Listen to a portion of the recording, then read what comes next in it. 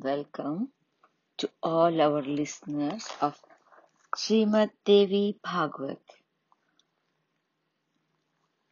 Now we will be listening to chapter 5, episodes 21 and 22.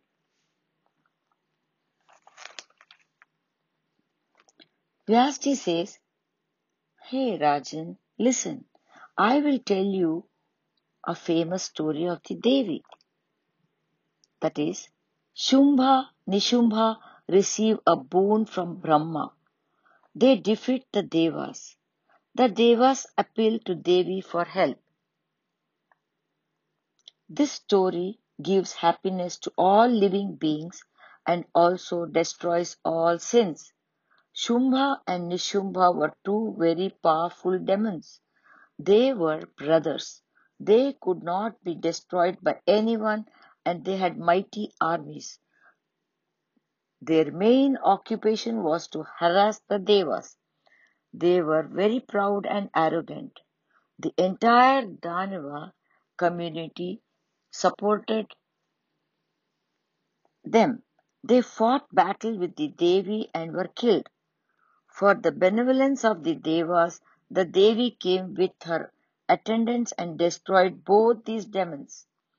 It was during this battle that the powerful demons Chanda and Munda, the fierce Raktabija, and the dreadful Dhumralochana were also killed. By destroying them, the Devi freed the Devas from fear. After being venerated and adored by the Devas, the Devi went to the holy mountains, the Himalayas. King Janmajay asked, who were these ancient Danvas, and how did they become so powerful and invincible? Who supported them, and how did they meet their death at the hands of a woman? Whom did they impress with their tapasya and who granted them boons? Please tell me all this in detail. Vyasji says, King, listen to this story which is connected with the Devi. It is very stupendous and profound. Just by listening to it, sins are washed away. This most auspicious and holy story grants virtuous life, success in all endeavors, fulfillment of pure desires, and liberation of salvation. This story is ancient. Shumbha and Nishumbha were two famous Danavas who came to earth from Patala. They were brothers and had a fearsome appearance. They had reached the age of maturity. They decided to perform rigid austerities. They went to the sacred place, Pushkara, near Ajmer, and began their tapasya. They renounced food and water. Their tapasya lasted for 10,000 years. In the end, the creator of the universe, Sri Brahmadeva, came before them seated on a swan. He said, O most fortunate ones, arise. I am pleased with your tapasya. Ask whatever you desire. I am prepared to grant it. Vyasji says, hearing Brahmaji's pleasing voice, their meditation broke and they became alert. They performed a pradakshina around Brahma and then prostrated before him. Then, with great humility, they spoke to him in sweet voices. O God of gods, ocean of compassion, Brahma, you give protection to your devotees. O glorious one, if you are pleased with us, grant us immortality. There is no other fear that we have but of death. Because we are terrified, we have come to you for help. You are the foremost among gods. You are the creator of the universe.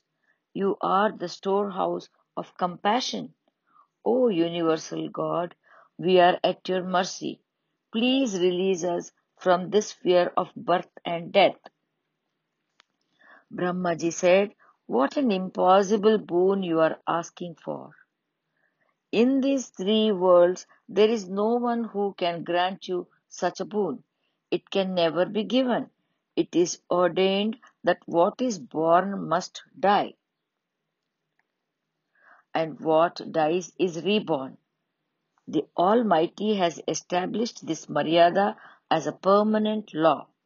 All living things are mortal. There can be no doubt about this. Therefore, ask for any other boon, I will fulfill that.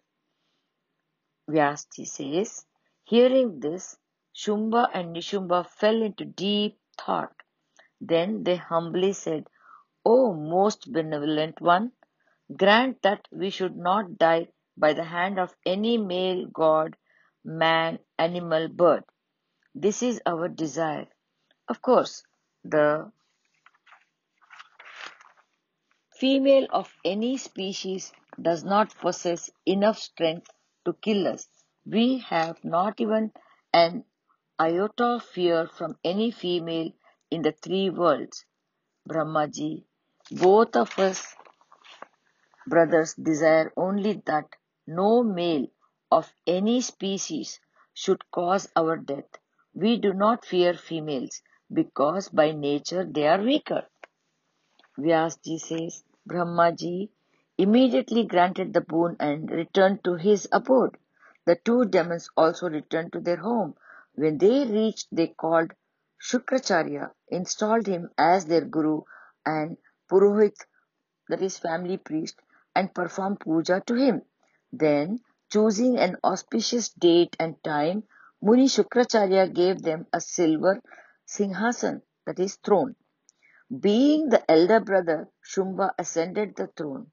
All the Danavas paid tribute to their leader. Chanda and Munda, two brave and powerful Danava brothers, came with large armies to support Shumba. They had many elephants, horses, and chariots in their army. Dhumralochana was another arrogant and proud demon. When he heard that Shumba had been installed as a leader of the Danavas, he came with his army to show allegiance. In the same way, another demon called Raktabija also came. By virtue of a boon, he had become extremely powerful. He had two Akshahoini armies. Akshahoini, an army, is considered complete when it consists of 109,350 foot soldiers, 65,610 horses, 21,870 chariots, and 21,870 elephants. Raktabija had two such complete armies. The reason for this great power was that when wounded by any weapon, every drop of blood that fell from his body as soon as it touched the earth became an identical demon as Raktabija. Every new demon thus produced would be fully armed with weapons and armor. All the demons that were produced from drops of his blood were identical in appearance and ready to plunge into battle immediately. For this reason, Raktabija was considered unconquerable and invincible on the battlefield. No one could ever kill him. Besides these famous Danavas, a host of other demons also came to swear allegiance to Shumbha. All of them owned Chaturanga army consisting of 4 divisions: horses, elephants, chariots, and infantry. At that time, it was impossible to calculate the numerical strength of the military of Shumba and Nishumba. Shumba had established his overlordship over the whole world.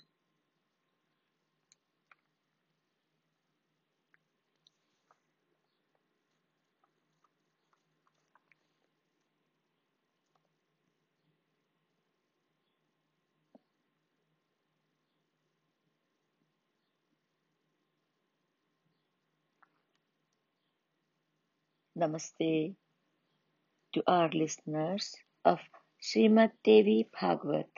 Have a blessed day.